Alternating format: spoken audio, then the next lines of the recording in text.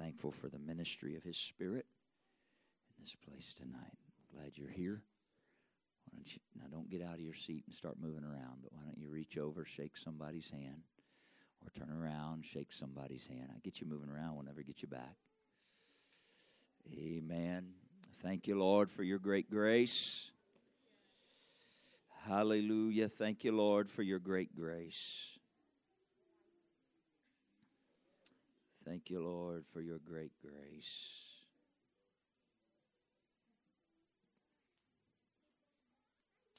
Thank you, Lord, for your great grace. Hallelujah. Hallelujah. Hallelujah. Praise God. You can be seated if you'd like to. It's good to be back home in Yakima, Selah. Amen. Well, amen, it is for me. Praise God. Amen.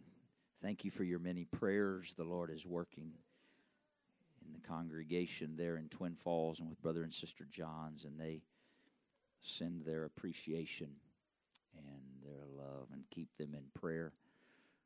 We are believing that after they released him from the hospital on Sunday afternoon, that he's not going back, in Jesus' name. In Jesus' name. So continue to hold them up in prayer. And amen. You know, it's interesting. He and I were visiting. I told his wife, I said, man, tell him he can rest. We don't need to. He's like, oh, no, he'll want to. If they let him out of the hospital, he's going to want to. And because the plan was to go to the hospital because he wasn't expected to be released until later Monday at the earliest.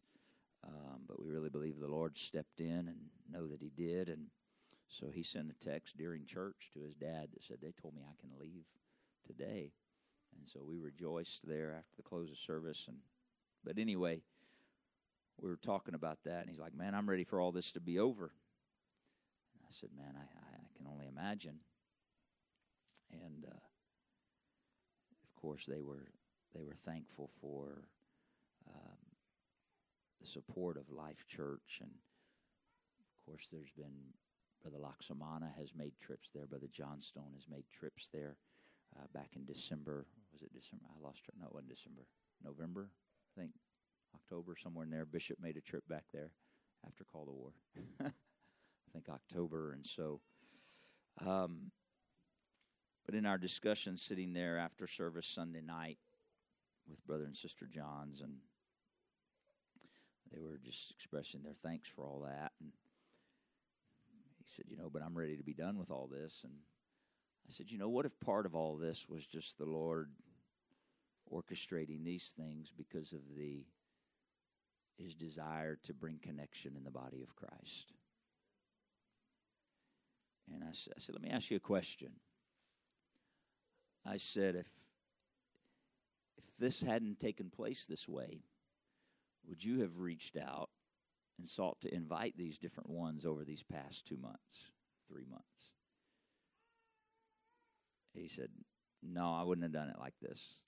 I said, well, and so they're precious people, and so continue to hold them up in prayer. Acts chapter number 8. A familiar passage of Scripture.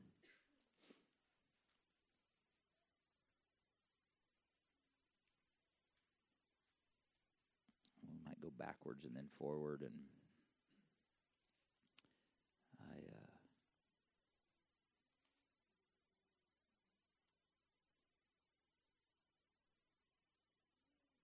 marked by the work of the Spirit of God.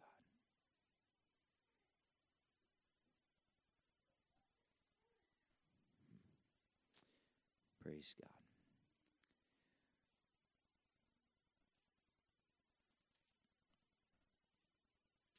We've shared this passage of Scripture before. We've talked about it a lot. Acts 8 and 26.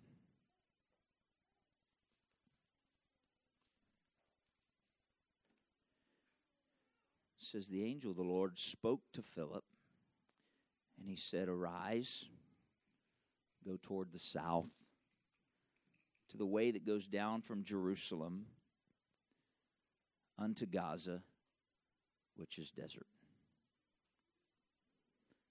Verse 27 still amazes me. He arose and went. I mean, I know that's only 4 words, but do you realize the beauty of that passage of Scripture right there? And he arose and went. He responded, not knowing why he was responding, other than he was trusting the Word of God and obeying the Word of God. Obviously, we know the rest of the story, verse 27. And behold, a man of Ethiopia, a eunuch of great authority under Candace, the queen of the Ethiopians, who had the charge of all her treasure and come to Jerusalem to worship.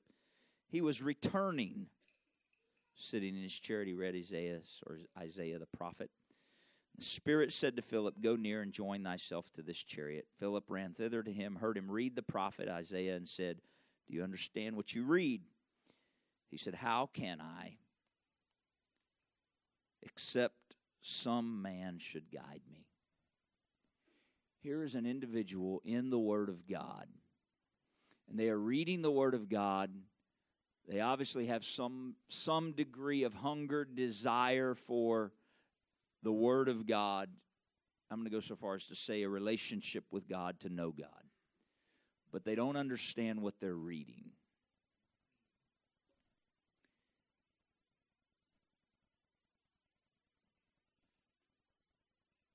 I wonder how many people every day open the Word of God, searching the Scripture of God, and don't understand what they're reading, and are waiting for some man or woman to guide them. And the Lord knew when the Ethiopian eunuch was going to be ready. I mean, I've read this many times. I've never paid attention to this. He had been in Jerusalem worshiping.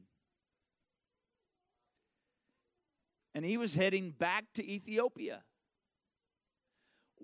Why didn't somebody in Jerusalem connect with this guy? I mean, you understand, we're in Acts chapter number 8. Jerusalem is where 3,000 were added, and then 5,000 were added. So we know there's at least 8,120 souls beside Philip that know this truth that are in Jerusalem. 8,119. Philip maybe was one of those. I don't know. So he's number 120. You understand? There's over 8,000 Spirit-filled, walking in the apostles' doctrine, believers in the Lord Jesus Christ in Jerusalem. And he had been there. And it wasn't like he had been there, going to the market and buying spices. I don't know what they did there in the market. He wasn't there buying stuff. He was there for a purpose. He had been there to worship. That was the reason he went. He understood there's something in Jerusalem. Now, I could look at this in the natural, and I could think, man, the Lord is working on him. This is a man that's in the Word, and now he's in Jerusalem where God has just poured out His Spirit. What great timing. The Lord has drawn him there. And there's no evidence that anyone in Jerusalem that was a believer connected with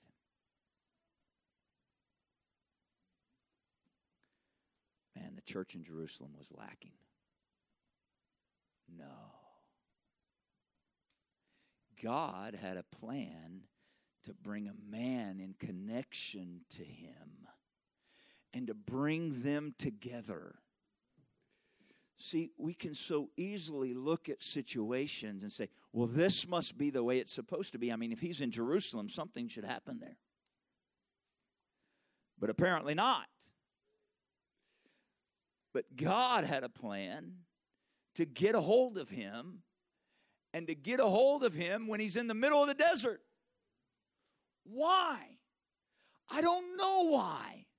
Because we don't see any more about the Ethiopian eunuch after this. I don't know if him and Philip stayed in touch. I don't know. All I know is God ordained that meeting. God ordained that time in the desert between these two men. And he had prepared Philip for that moment.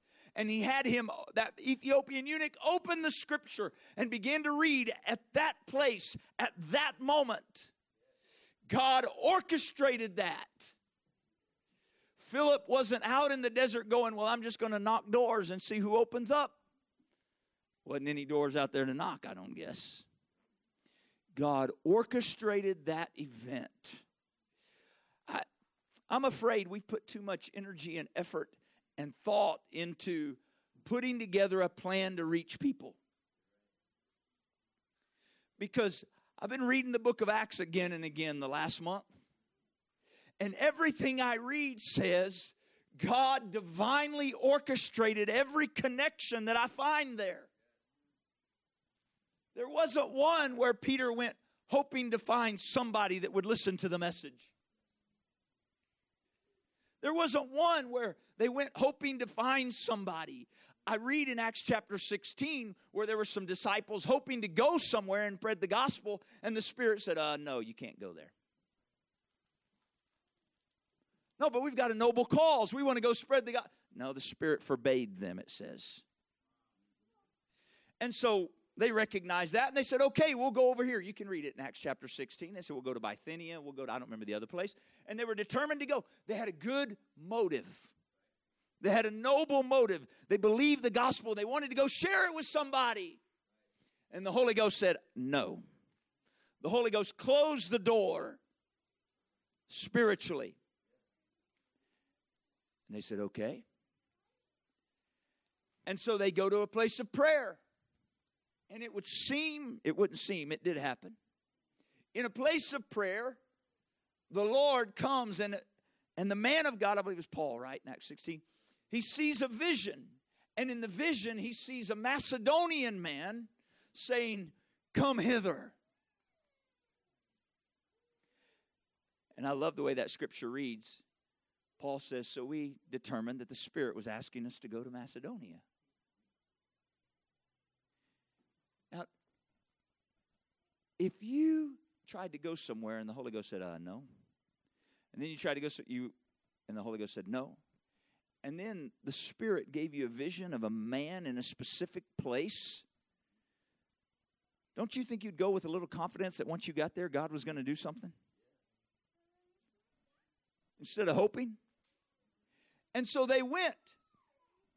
Now, it's interesting. He had the discernment that he saw a man in the vision, but the first person the Lord connected to them to was a woman by the river who was praying. Notice, she was already in a place of seeking God. And they connected to her, and she said, why don't you come to my house? And you know the rest of the story. And you can walk through the book of Acts. We find Paul and Silas in a jail cell. You mean God would send me to jail? Well, he must have a plan. Paul and Silas are in a jail cell, and they start, take note, worshiping God. Worship. Little side note here. I was also reading in Genesis about Abraham. Abraham took his only son whom he loved, the Bible says in Genesis 22, and he took him and he said, me and my boy, we're going to go yonder and we're going to worship. He was getting ready to put him on an altar of sacrifice. And the boy on the way up the hill, you know this story, right? The boy on the way up the hill says, Dad, we've got wood and we've got a fire, but where is the sacrifice? He understood something. He understood wood to build an altar and fire to burn on the altar never happens without a sacrifice. Doesn't happen without a sacrifice. I want fire to come into my life so that I begin to be led by the Spirit. We're going to jump back over here in a second, but I can have an altar in my home and never have fire on it if there's no sacrifice on the altar. Because everything I read in Scripture, the Lord never put fire on the altar without a sacrifice on the altar. And so we find these men, it would seem like a sacrifice that they're locked up in a prison cell, but they begin to worship. In the time of worship, Abraham in the time of sacrifice found a place of worship. And in worship, the Lord began to break bonds that held them captive. And that became a testimony to, the jailer gets shook up because when they begin to worship, it didn't just break their bonds. Worship, read the scripture in Acts, everyone that was bound in that prison was set free. When two men began to worship. And when they began to worship, the jailer saw what was happening, and he ran, and he was going to kill himself out of fear.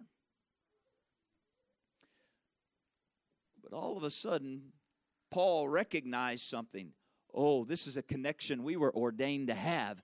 God, this is why God brought us here. This is why we're in this prison cell. There's the connection we were waiting on. Don't do yourself any harm. We're all here.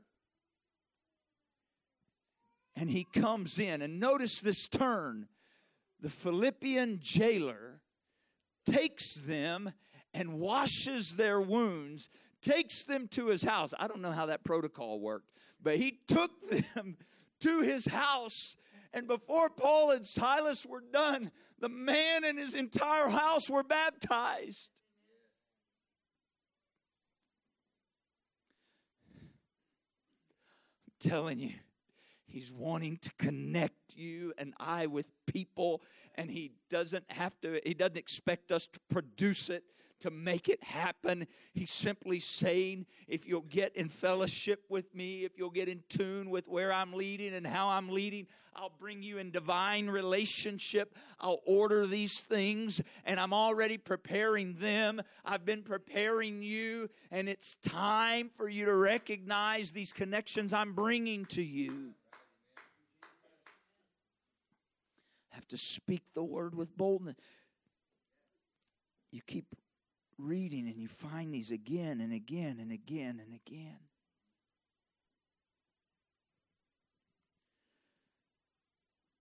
All of them aren't always as clear. Sometimes we will be anointed or feel the unction of the Spirit, or we'll be speaking and we'll realize, man, I don't mean in church. I mean in the workplace, in a marketplace, in a coffee shop with a group of people. And I'm remembering a few years ago when my son and I were in Italy on a train with Brother Pedro, and the three of us were sitting there in a 4-seat area looking at each other, talking, and we were talking about the Lord, and our conversation was going that way, and I don't remember. I just know we were talking about the Lord. I don't remember the conversation now, but anyway. And it was, Brother Pedro calls it the milker train because it stops at every stop along the way like an old milk truck. And so we stopped at one of these stations. I don't remember the name of it. Started with a B, but anyway. This young lady gets on the train and sits down across the aisle in the 4-seat section there across from us. And so obviously the three of us are conversing in English.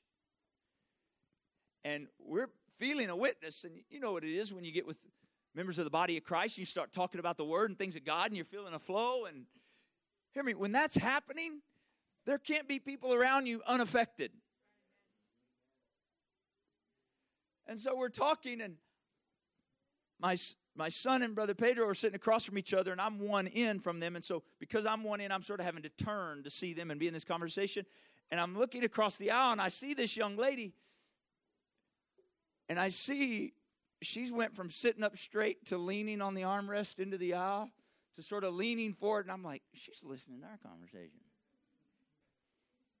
she's trying to hear. And I'm thinking, I wonder if she's definitely, I mean, I'm pretty sure she's Italian. I don't know, whatever. And so it's like, all of a sudden, it was all she could take.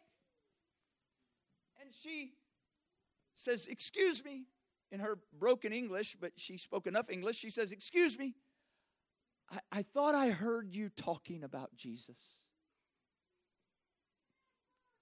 That was her words. And so the conversation ensued from there. Turns out her dad is a minister in this city where she'd got on the train from. It ended up being a connection for Brother Pedro to go back there and reach back to. What was it? I'm telling you, you and I, when we're wherever God wants us to be and we begin communication and conversation, the Lord can bring someone into the picture that He's wanting to connect. And so sometimes it happens that way. We don't always go, okay, who's the next person? We can get caught up in that. Who's the next one? No, it doesn't work that way. Matter of fact, that's sort of borderline witchcraft maybe if you start doing that. That's divination. No, really, you start crossing over because you start sort of feeling after stuff like that, going this ooh and ah stuff. I promise you the enemy will come along and start playing games with you. And versus just let the Lord order the steps. Be in a closet of prayer, be in the Word, be in fellowship with Him, and He'll bring these things. Now, we find in Acts chapter 7, I shared this with Brother Flowers a couple of last week because I got to hear part of what he administered a couple of Sundays ago, and it registered in my spirit, and I was so excited about it, I was telling him about it. And in Acts chapter number 7, we read Stephen going through his story, right?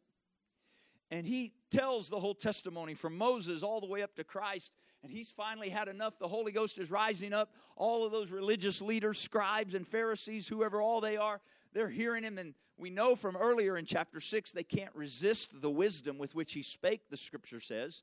And so he's sharing these things. He's sharing these things. Maybe not even knowing why. Maybe he's thinking, they don't care. I'm not going to convince them. But there's an unction of the Spirit of God that's upon him. And so he's declaring these things, and they're listening. And so he's declaring these things, and finally the Holy Ghost rises up and says, you stiff-necked and uncircumcised, you do always resist the Holy Ghost.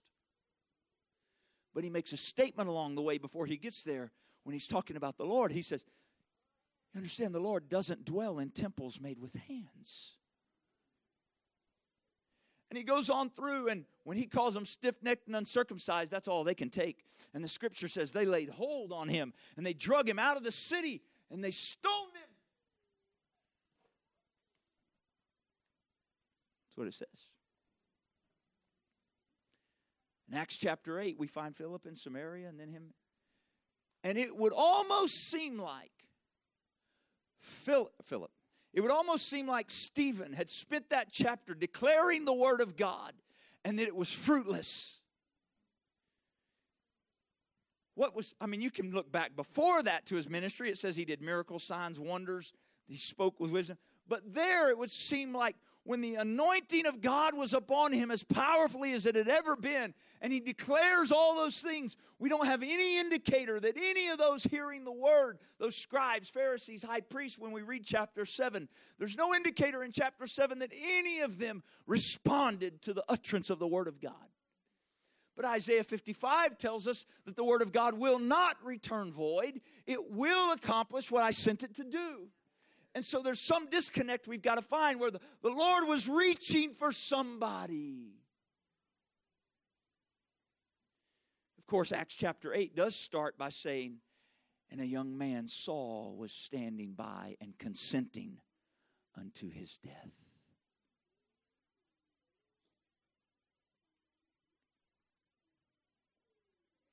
You know what I believe? I believe Saul, who had sat at the feet of Gamaliel studying Scripture, who knew the Word and could relate to everything Stephen had shared because he knew the Scripture. He was of the tribe of Benjamin, of a Pharisee, of the Pharisees. Concerning the law, he was perfect. So he knew everything that Stephen was saying. and it was penetrating his spirit, and it caused something to rise up in him that made him want him to persecute the church more. But he couldn't get away from the living Word of God. The living Word of God, I believe that thing turning in his heart was these words: He dwells in a temple not made with hands. He dwells in a temple. I think maybe Paul laid down at night and it turned in his head. He dwells in a temple. What is that boy talking about? He dwells in it. He died with such peace. What does he mean? It turned. And on the road to Damascus, we know the story. Why didn't God deal with him that day in Jerusalem? He lived in Jerusalem. Why did he take him to Damascus? There was a man, Ananias, there. Yeah, but why did he just do it in Jerusalem? That's where Paul lived. I mean, he was there in the synagogue regularly, and we know that people went there to pray regularly, and I'm sure he did too, based on who he was. How come it never came? Because the Lord knew what he was doing. The Lord had a plan for that man's life, and he had a plan to connect Ananias with him, and he knew what he was going to do. He knew he was going to strike him on the road that day, but he had planted a seed through Stephen's word in Acts chapter 7. And by the time you get to Acts chapter 17, the Apostle Paul, he's now the Apostle Paul, he's standing on Mars Hill, and he's declaring the Word of God, much like Stephen was. He's declaring the Word of God to those who are looking for some new thing. They're caught up in the world of their day, or the cares of that day, and he's declaring these things to them. And we find the Apostle Paul in Acts chapter 17. He makes a statement, and he quotes Stephen. And he says to those there on Mars Hill, he doesn't dwell in temples made with hands.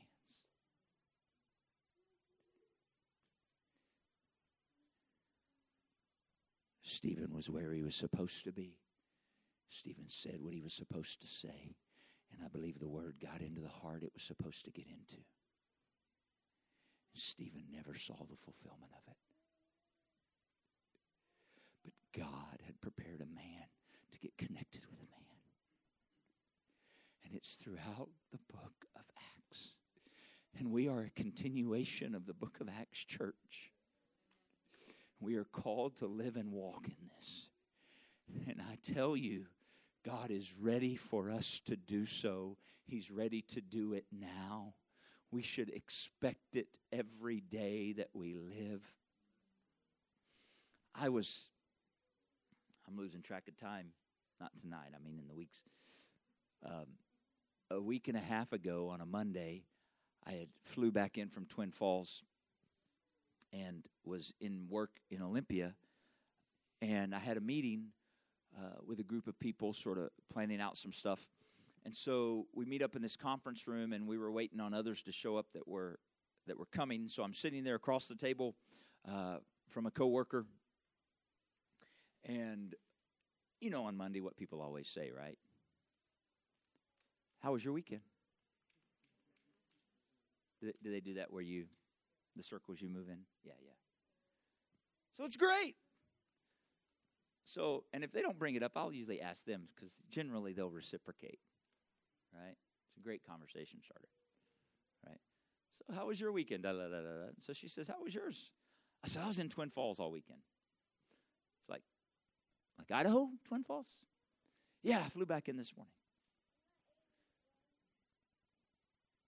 Really? What's in Twin Falls? She said. And so I began to tell her Brother John's story. Now,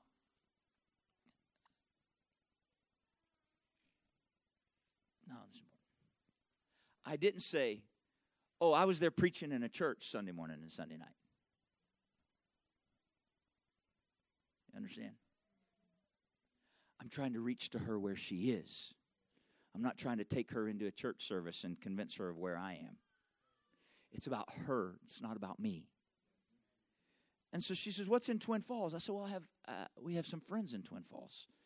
And I said, but they've been going through a rough patch. And so I told her the story. I said, well, back in, and told the story of his severe fibromyalgia and going to the Mayo Clinic, and she got it in real short order because this is what I was thinking in my mind. Lord, delay those other people. Keep them late. Keep them late. Keep them late. We got a flow right here. Keep them late, Lord. Keep them late. So I was telling her that story, and I said, the Lord completely delivered. She's sitting there. I mean, it didn't literally happen, but I was waiting for it to. It's like her jaw was about to hit the table. She's like, really? She said, that's miraculous. I said, it is, isn't it? And so then I shared what he'd gone through with his stroke and how already the Lord had brought swift recovery and what the Lord was doing there. And she was like, wow. That's all she could say. Wow. And then other people showed up. And that was that.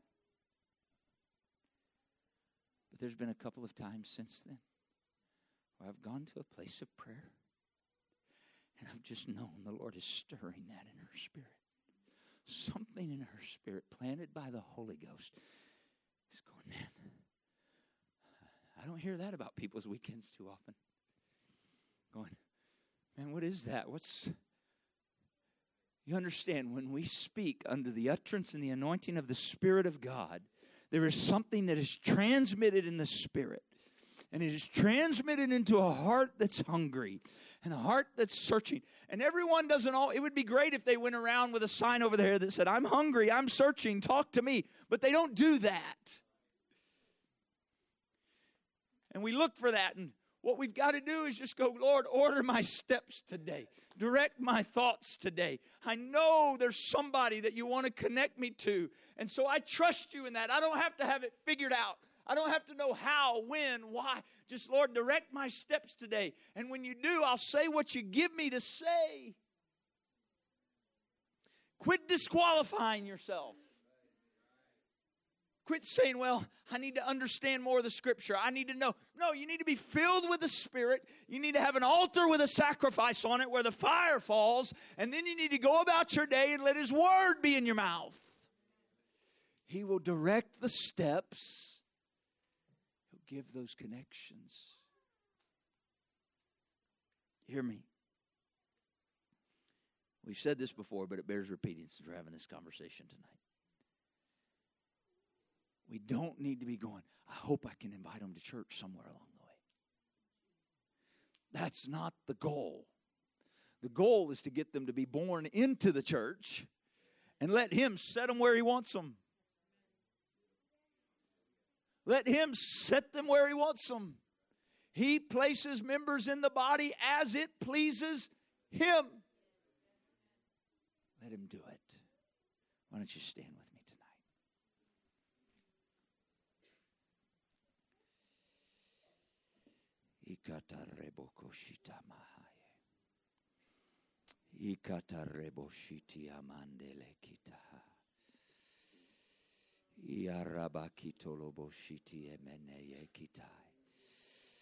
Come on, if you desire to walk in this, why don't you reach to Him right now with me?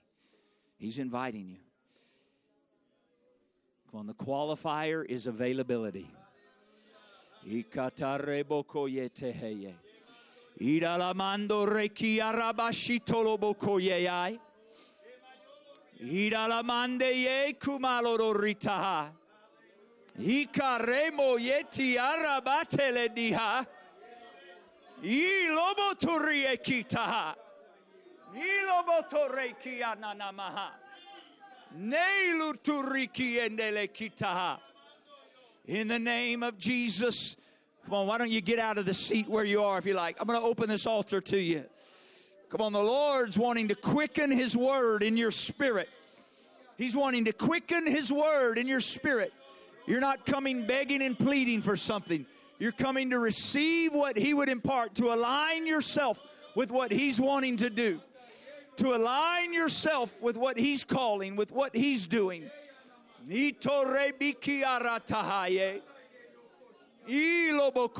Come on, the time is now.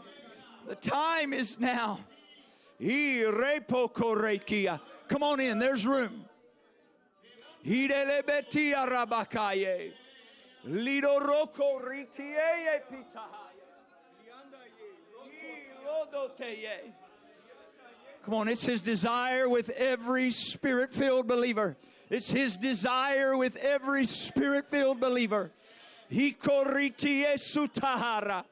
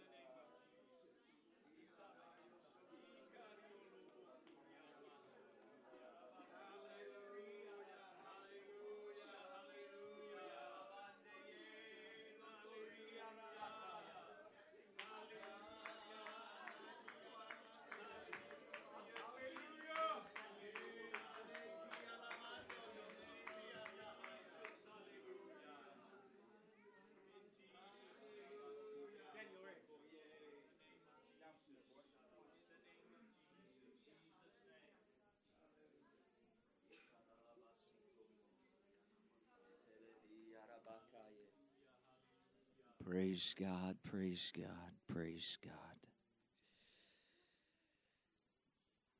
Glad you've come to the house of the Lord tonight. Amen. I was in a conversation with a man Sunday who was asking about walking and some things like this. We began to talk about praying and prayer. And it didn't take long to realize he spent time in prayer daily. So he was struggling with what the disconnect was. As we talked a little more, turns out his time spent in prayer daily was prayer for self, prayer for his own needs, prayer for his own walk, prayer for... It was somewhere along the way, the prayer has to shift from praying for my needs, my things, me being sent, and just fellowshipping the Lord and praying his will into the earth and getting in tune with him and praying for situations we'll go into as the Lord leads, letting him change that prayer. Amen? It'll make a difference. I think that's important for somebody. Examine what your time in prayer sounds like, where the focus is. It'll be important as the Lord leads us in these things. Amen? May the Lord bless you. Greet somebody. You're dismissed in Jesus.